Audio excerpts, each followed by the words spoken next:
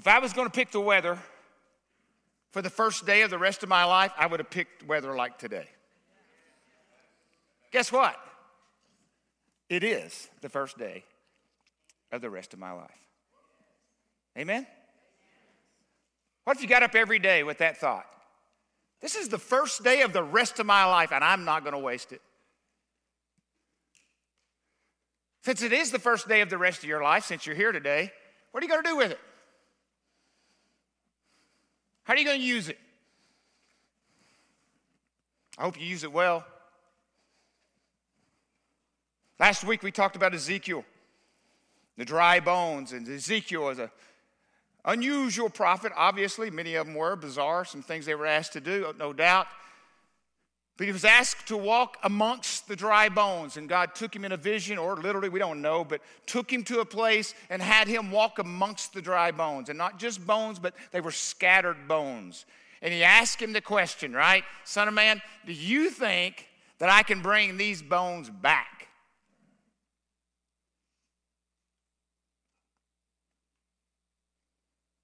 Only you know, Lord. Only you know. Josiah's already mentioned it. But I do have this ringing in my head at times. Kurt, do you believe I can bring this church back to life? Do you believe I can bring this country back to life? Do you believe I can bring that individual back to life? Only you know, Lord.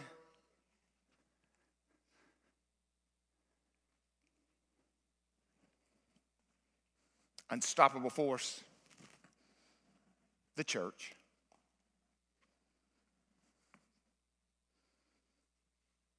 As we looked at Israel last week, they've had so many ways to be wiped out over time, haven't they? Over the last 20 centuries, the church has had opportunities to be extinguished, either by their own fault or by other. And it lights up somewhere else. You keep stomping it out and it pops up over here. It gets persecuted, it expands. It goes underground and it explodes. 12 years ago, if you'd have come on this campus, and some of you did, there was a chance somebody would have said, there's no life there. Do something else with it, sell the property, go somewhere else, go do something else. And if all would have been just pouring money into this place 10 years, 12 years ago, if that's all it was, that wouldn't bring it life. It would look better.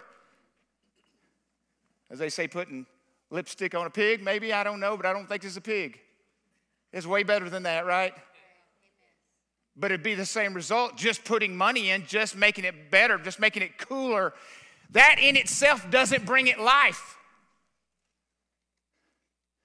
Because we all know you can be in a tent somewhere in the wilderness and there's life in the church.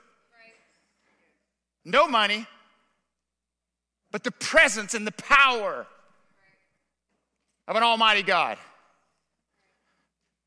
who sent his son, who sent the Holy Spirit. Acts chapter 1, we see Jesus is ascending and he's about to leave earth. If you don't really know what that means, he's about to leave earth for the last time in that sense till he comes back, right? And the disciples are talking to him, and they ask this question to him, and I don't have it on the screen. Amen, Joby. Somebody will shout out their G-pop today. That's awesome. Or maybe that was Presley. I'm not sure. Lord, this is the disciples asking Jesus before he leaves. Lord, are you at this time going to restore the kingdom to Israel? And I love what Jesus says, and I'm paraphrasing. That is a moot point. That really doesn't matter to you. But let me tell you what's going to happen. That part there, you leave that all up to me. There's a long, drawn-out plan on this, and you wouldn't be able to comprehend it right now. There is a day, there is a day, there is a day. Because we can go back to Ezekiel, right? There's a day that's going to rise up a vast army.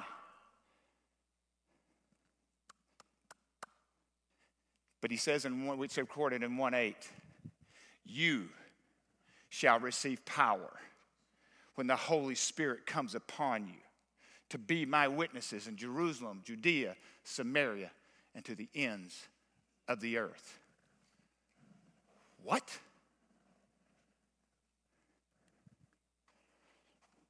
It shouldn't have shocked them.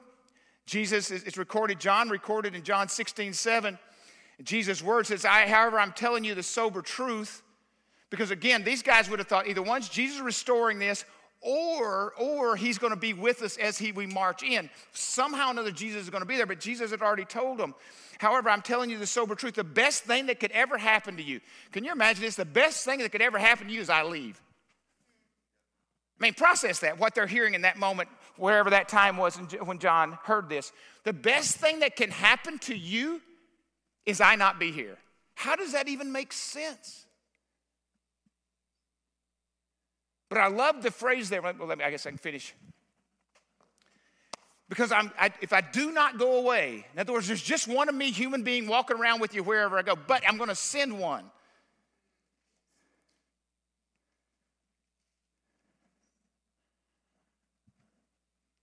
That's not entrapped by this human body. It's not entrapped me being physically present every time something happens. Jesus had told him, you're going to do greater things than I done.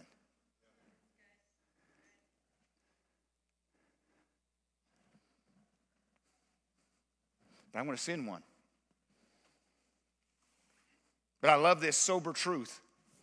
I give you the sober truth. And what that Greek meaning there is, I'm about to tell you reality. Listen to me. Listen to me. I'm not going to beat around the edges here. I'm going to give you reality. I've got to go for him to come. That's the truth. Hear what I'm saying. That's reality. Have you ever been in a position where you thought Jesus had forgotten and he didn't have a very good plan of what was going on in your life? He just didn't have a really good plan? But if you could have heard from him and said, the sober truth is this. I need to do this so that can happen. I'll go, okay, let's go for it.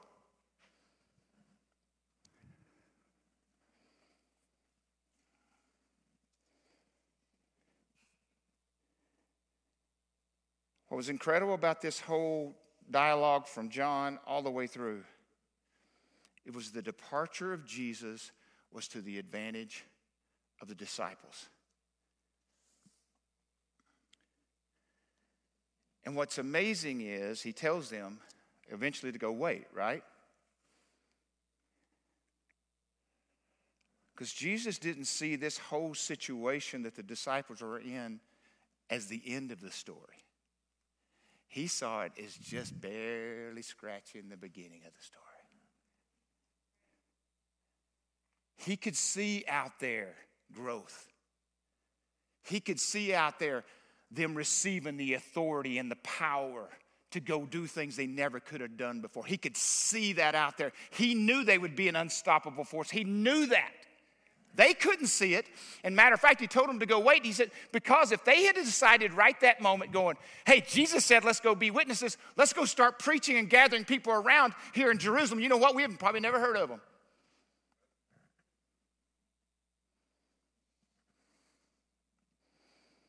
I think it's Moses. Don't hold me to it. Dr. Dan will correct me later. Said, Lord, we don't want to go unless you're going with us. Lord, don't move us unless you're going with us. Lord, don't change our lives. And I'm willing to go wherever, but I don't want to go without you.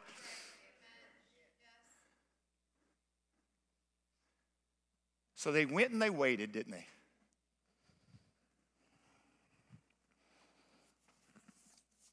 And they become this group of men, this scared little, frightened little group of yahoos, unschooled, ordinary men in the corner of the Roman Empire, and they changed the history of the world. If they had decided to go before, we probably had never heard of. We would have never heard of them. But they waited. And when I'm going to guess, and I wasn't there, obviously, but man alive, I'm going to guess when the infusion and the power of the Holy Spirit fell upon them, and you can read it in Acts 2, when it fell upon them, they knew in that moment their vision became much clearer. They didn't know what all it meant. They didn't know where all they would go. But I have a feeling at that moment, they realized wherever we're going, we're now empowered to do it. And we have authority to do it, because you hear Peter's first sermon, right? Because he calls them out.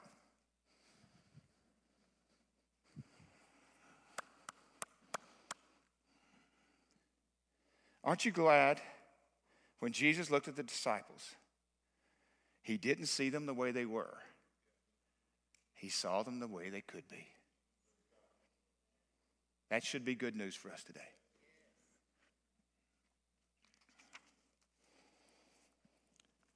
John chapter 3,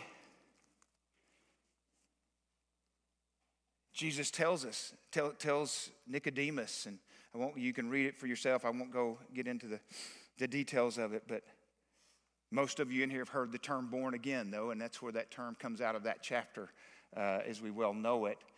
But when he tells Nicodemus of the Sanhedrin, at night comes to him a leader, and he comes to Jesus and wants to know more. He knows there's something pulling him, something wooing him. So there's something about this. I need to know more. And he comes to him, and Jesus tells him, you must be born again. And he said, you mean I go back to my mother's womb? No. No, that's not what I mean. What does he say?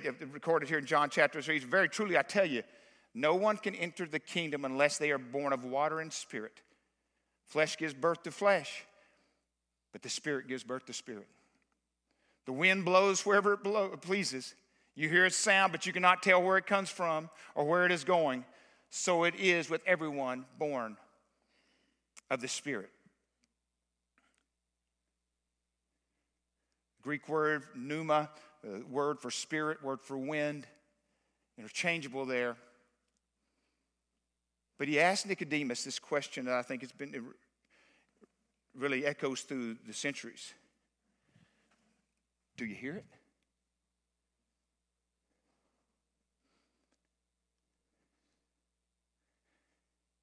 How many of you have ever heard the movement of the Spirit on your life and the conviction of drawing you in, and you're going, I don't want to hear it.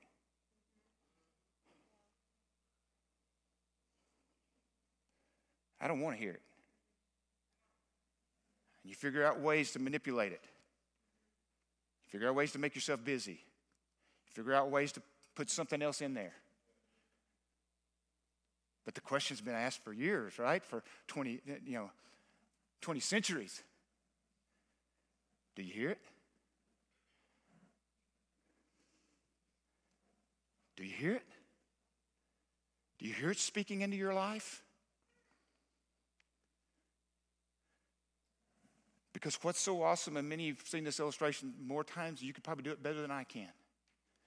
But it's one that I use because when we're born naturally from our mother's womb, we have eyes to see which can't see yet until we're born. We have a tongue to speak which can't speak yet until we're born. We have ears to hear what we can't hear yet until we're born, physically. And we're created in the image of God. Until we're born into the Spirit, we don't have spiritual eyes to see what we could see before. We just couldn't see it. We have spiritual ears to hear what we could never hear before. We have spiritual feet that will go that never could have gone there before. We have spiritual hands that have put our hands to the plow and do things that we never would have done before. Because the Spirit infuses us. The Spirit leads us. The Spirit calls us out.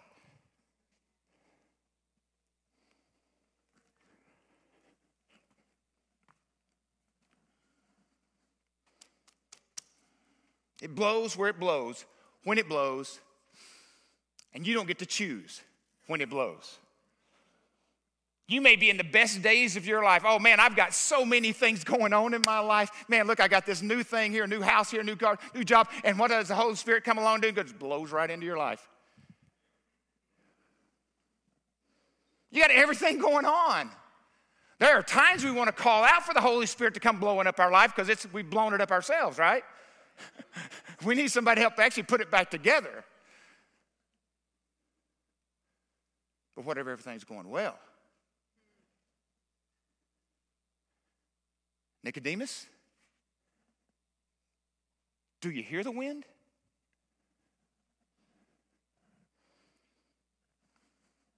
What's the purpose of the Holy Spirit? And there's a lot of things we could write about, and the Holy Spirit's not the, it's not the reserve team, just so you know. Okay. God the Father, God the Son, God the Spirit. Just want to make sure you kind of know where that all kind of falls in there. But one of them is it's the presence of Jesus. It's pretty important.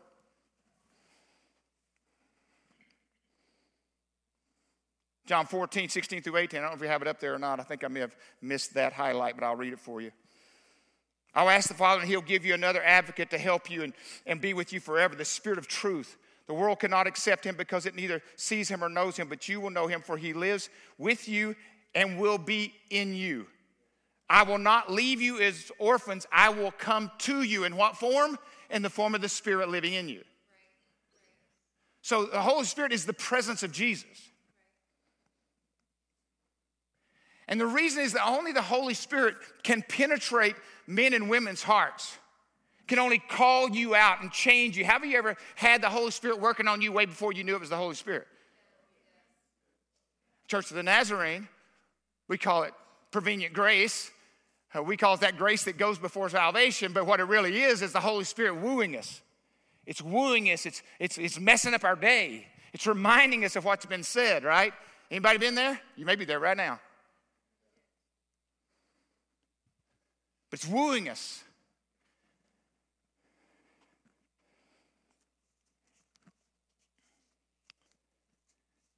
It's the thing that develops, the Holy Spirit develops the fruit of the Spirit in our lives. And the reality is the fruit of the Spirit, and I'm sure I would love to preach, I'll preach on that sometime, but we don't just want to get one fruit of the Spirit. The fruit of the Spirit is love, and we want all the traits that go with it. Not just a couple of traits, we want all the traits.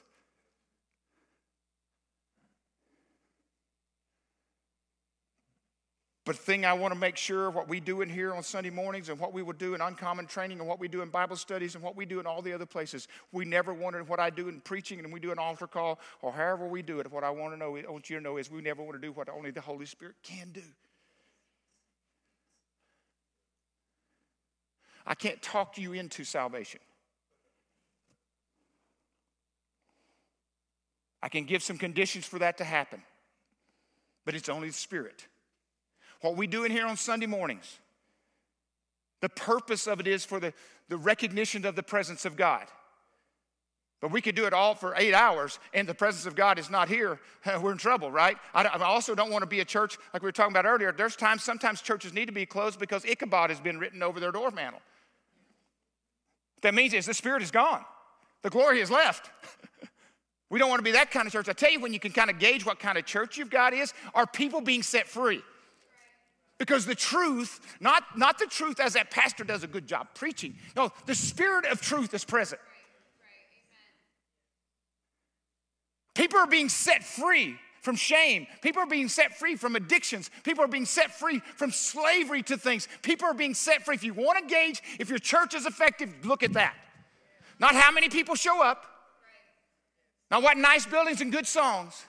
But are people being set free?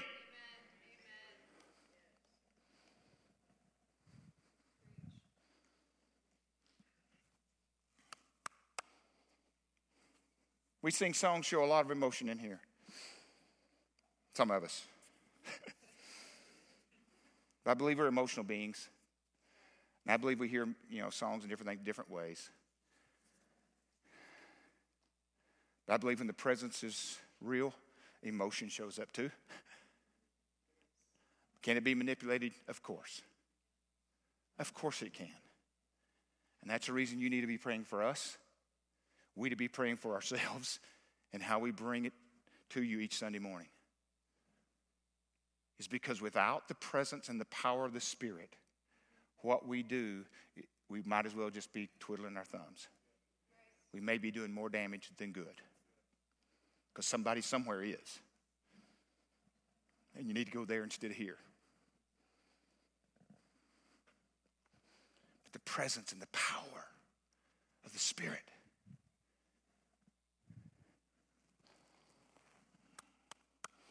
Holy Spirit's a spiritual guide.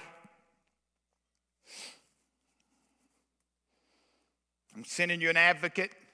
I'm sending you a guide. I'm sending you someone to walk with you. He's not there to condemn you, but he is there to convict you. He's there to woo you. He's there to comfort you. He's there to encourage you. The Spirit will guide them into all truth. And again, not new truth, but just reminding us the truth that we already should have known or we need to know.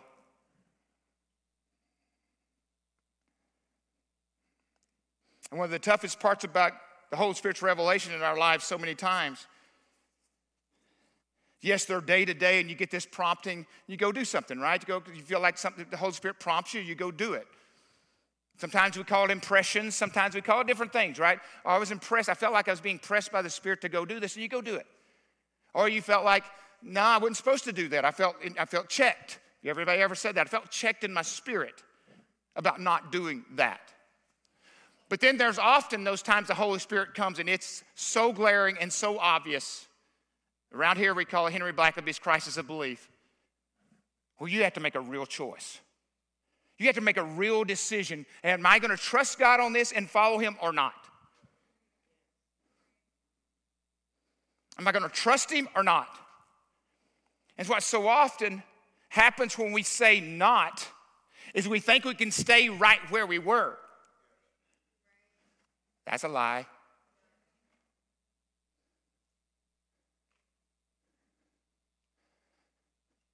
When you have those kind of moments, you either move forward or you move backwards.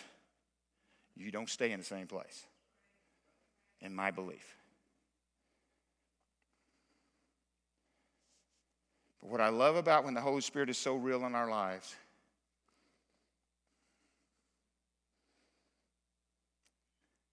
one, I remember early on in my faith that I believed I was growing, was spiritual things began to make sense. Where before I was a believer, it didn't. Even as a young believer, I'm going, that doesn't make any sense. Tithing or giving up my weekly Sunday mornings or whatever, those didn't even, are you kidding? That's radical, man. That's so radical. But the Holy Spirit prompted me. And what I believe to this day, I've been asked before, Kurt, why do you believe you grew so fast in your faith, not even knowing what the first book of the Bible was when you gave your life to the Lord? I was 27 years old, if you don't know that. 27 years, didn't know what the first book of the Bible was. Why did you grow so fast? I said, because when I started reading the scripture and it became so real in me, the things I understood, I tried to apply to my life. And as they began to apply to my life, things had to leave. There was no room left for them. Now, again, I have to fight that fight, and I've been a Christian, 36 years, I still have to be on my face before the Lord fighting that fight so many times because it could come back. Don't misunderstand me.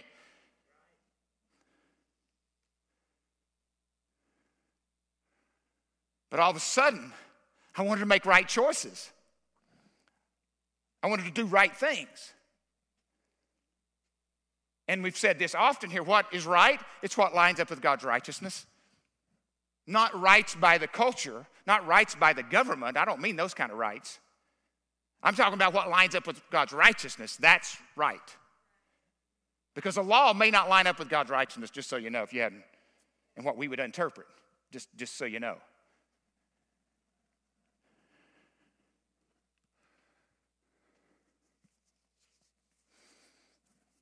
Imparting spiritual gifts.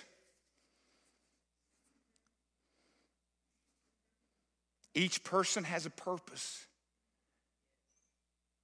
And I believe each person has been given whatever gift God sees for them to complete that purpose. Back to unstoppable.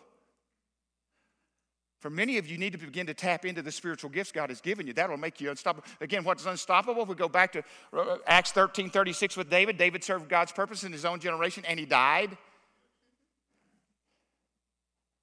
You're unstoppable until God takes you home. And when you begin to live in the purposes and the spirit and the things that God has called you to do, and especially begin to live in the gift mix, it begins to make more sense in life. It begins to give you a signpost on the pathway of following after Jesus. It's not the only thing, but it is something, and it's big something. And the last one I'll share with you is the power to walk boldly as his witness. The power, and it goes back to Acts chapter 2. I mean, can you imagine Peter standing up there and just going, hey, you guys, you killed the King of Kings. Yeah, I said it. I'm going to say it again. Repent.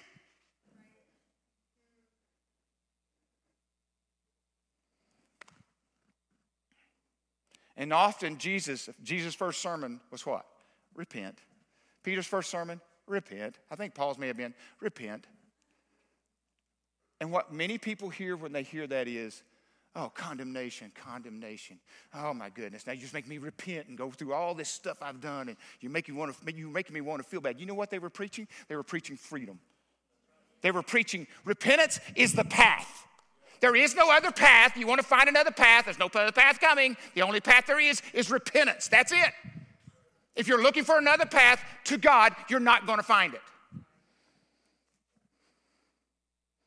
I like this message. I'm going to tell you why. It changed my life. Not this message, but the power of what he can do when you finally realize repentance is the way. Not church attendance, not all the structure, not all the dry bones having their meat on them. It's not when breath is breathed into you. That's when you come alive. You won't act like me. You won't be as loud as me.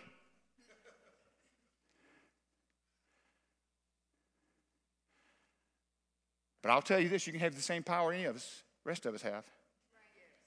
You shall receive power to be boldly as a witness. Boldly. And you know our definition of boldness around here. Speak or live the truth for the common good, even at personal risk. Not bluntness, not all that. I'm going to tell you about Jesus. You're going to have to listen. No. I'm speaking the truth for the common good, even at personal risk. I know I may be risking something here. You allow the Spirit to discern, help you discern when to do it, how to do it, all that.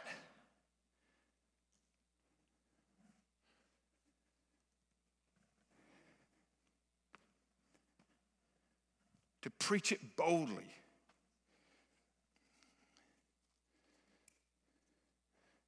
Paul talks about pray for me that I'll preach it, or I'll give the gospel boldly as I should. I mean, I should be able to do that. And most of the time it's just telling about what Jesus has done in my life. That's maybe the whole, I don't have to know all the scripture. I don't have to know all the other little details. What Jesus did in my life matters. And it may be enough to help you. And I believe this, when the Holy Spirit comes, when he really is blowing you up, I believe that he comes with an urgency. One is the fact that I no longer represent Kurt Gentry. I don't represent Renovation Church or the Church of the Nazarene. I represent the King of Kings.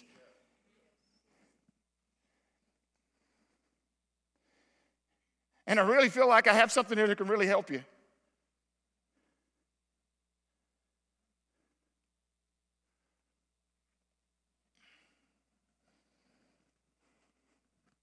It'll cause you to go places that you never would have thought you'd ever go.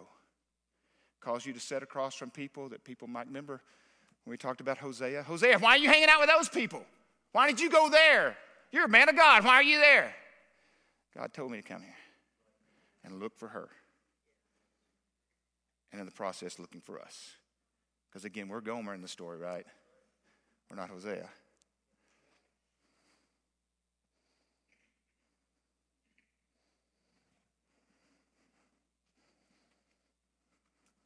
Dr. Dan shared a story the other day with our staff, and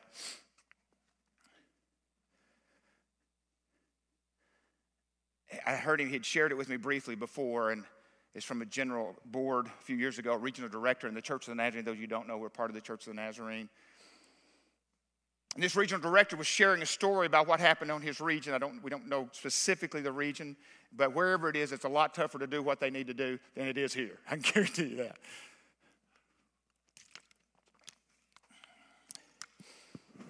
So, district assembly, this pastor is trying to get, he has to he has to get 2 boat connections in order to get to where he needs to get to district assembly. District assembly is when all the churches from a specific district or location come together, and they come together for this particular one for 5 days or somewhere along that number. This pastor is trying to get there, and he's doing the best he can, and he's already planted churches and things like that. Things are going well, but he starts and he gets to this first boat to make the connection, and he misses his boat. Talked to you a few weeks ago about redeeming the time. I thought that praying at the line at McDonald's is redeeming my time, praying for the car next to me, until I heard this story. What does the guy do? He's there for 24 hours. He's going to have to wait till the next day to get the boat. So he goes into town. He says, I think I'm going to go to town and talk to the folks. He ends up over 24 hours leading 15 to 20 people to the Lord. Okay? Now, this is a story from a regional director, so you just hang with me. I mean, I know our Nazarenes, we need stories, and I think this was a great one because he decided to redeem something, and he knew he could speak it with boldness, and he's going to be gone the next day. How about that? But he tells those 15 to 20 people, he said, oh, by the way, before I leave, you're a church now. Matter of fact, you're a Church of the Nazarene. I haven't asked my district superintendent yet, but I am saying you're now a Church of the Nazarene right here in this little town, and I'll be back. He gets his boat, goes to the next town, misses the boat again. You know what he does? He goes and starts speaking to the people in the village. You know what he does there? Leads 15 to 20 people to the Lord. You know what he says? Hey, by the way, you're now a church. Matter of fact, you're a Church of the Nazarene. I got to ask my DS about that. I'm not completely sure, but I think I can do that. And he gets to district assembly finally and shares with them what I just shared with you. He said, I'm sorry for being 2 days late, but this is what I was doing with my time those 2 days. Now that district, I think Dan said, and by the way, they did make those churches, my understanding. That district has 800 churches. 800. They're starting a church a week. Not getting a person saved a week. They're starting a church a week. When you have that kind of movement and that kind of boldness and that kind of authority and time where you're not getting interrupted by a lot of different things, 52 baptisms would be great for us this next year. I will admit that. But 52 churches that have those baptisms in it, wow. I thought, man, you could write a book. Missed a boat, started a church. Missed a boat, missed another boat, started another church.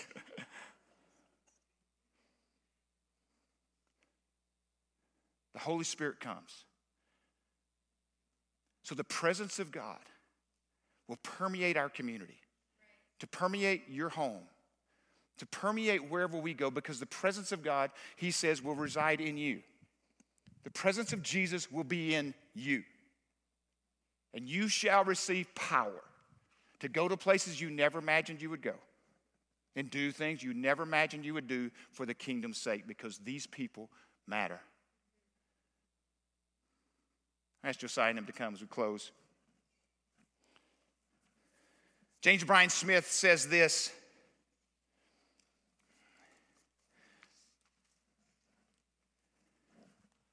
Do we have that quote?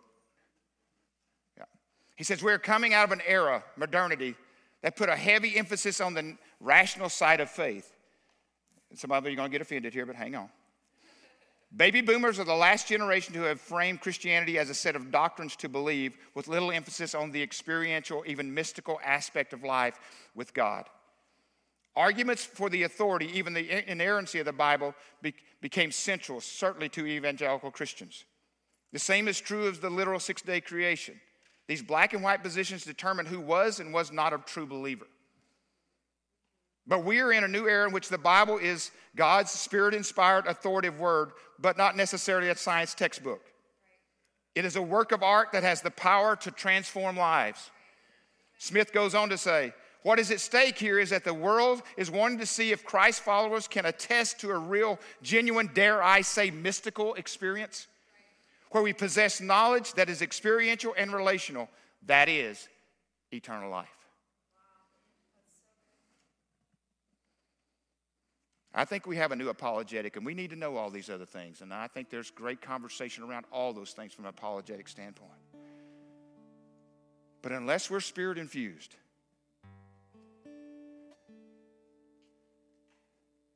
Church of the Nazarene was started 125 years ago or so, 115, whatever. To incite, I think the word is, to incite these places of fire of this Holy Spirit, and to incite them. And you know where they started? With poorest places of town. Phineas Bresee, the founder of the Church of the Nazarene, would stand at the door and walk the poorest of the poor to the front row. They didn't get the back row. The wealthiest didn't get the front row. He would walk them down front.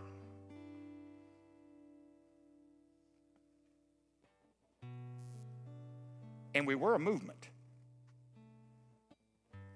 There's a real danger for any big church. I mean, any church. Mega church is everything. When at one time you were a movement and you were willing to risk everything, you become so big you're not willing to risk anything anymore because you got too much to protect. God, break our hearts. That includes me as an individual, 63 years old. I've got more right now than I've ever had. I was willing to risk everything when I had nothing.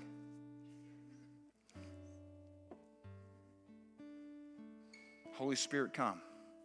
Speak. Rest on us. Do not let us be the same people every Sunday. I want you to be different next week when you get here. Because you decided tomorrow and today, this is the first day of the rest of my life. And I'm going to figure out what to do with it as God leads me. Won't you stand with us? We're going to close around the altars. If you feel led this morning, as the Spirit has been, I hope and pray, been prompting and not my loud voice, and I apologize, a little more wired and fired up today. But man, don't want you to miss it. Just don't want you to miss it. It's too good. Nicodemus, do you hear it? Do you hear it? The wind blows where it blows, and it doesn't blow on your timing, but it blows. Step into the wind. Lord, help us right now as we close this service. And Lord, we feel like we've done our best to share what is on our hearts this morning, but only your Spirit, the Spirit, Holy Spirit, you're welcome here. You're welcome, I hope, and everyone's alive this morning to give hope and freedom from shame, from types of bondage to our past, whether it happened to us or we caused it. But this day is the first day of the rest of our life, and we're going to give it to you. We're not going to spend all being drugged down by the past, even though we'll let you figure all that out. But we're moving today forward the best we understand it as you guide us for your glory. Help us now, Lord, as we sing. We pray this in your name, Jesus. Amen. You come if you feel comfortable this morning. Pray.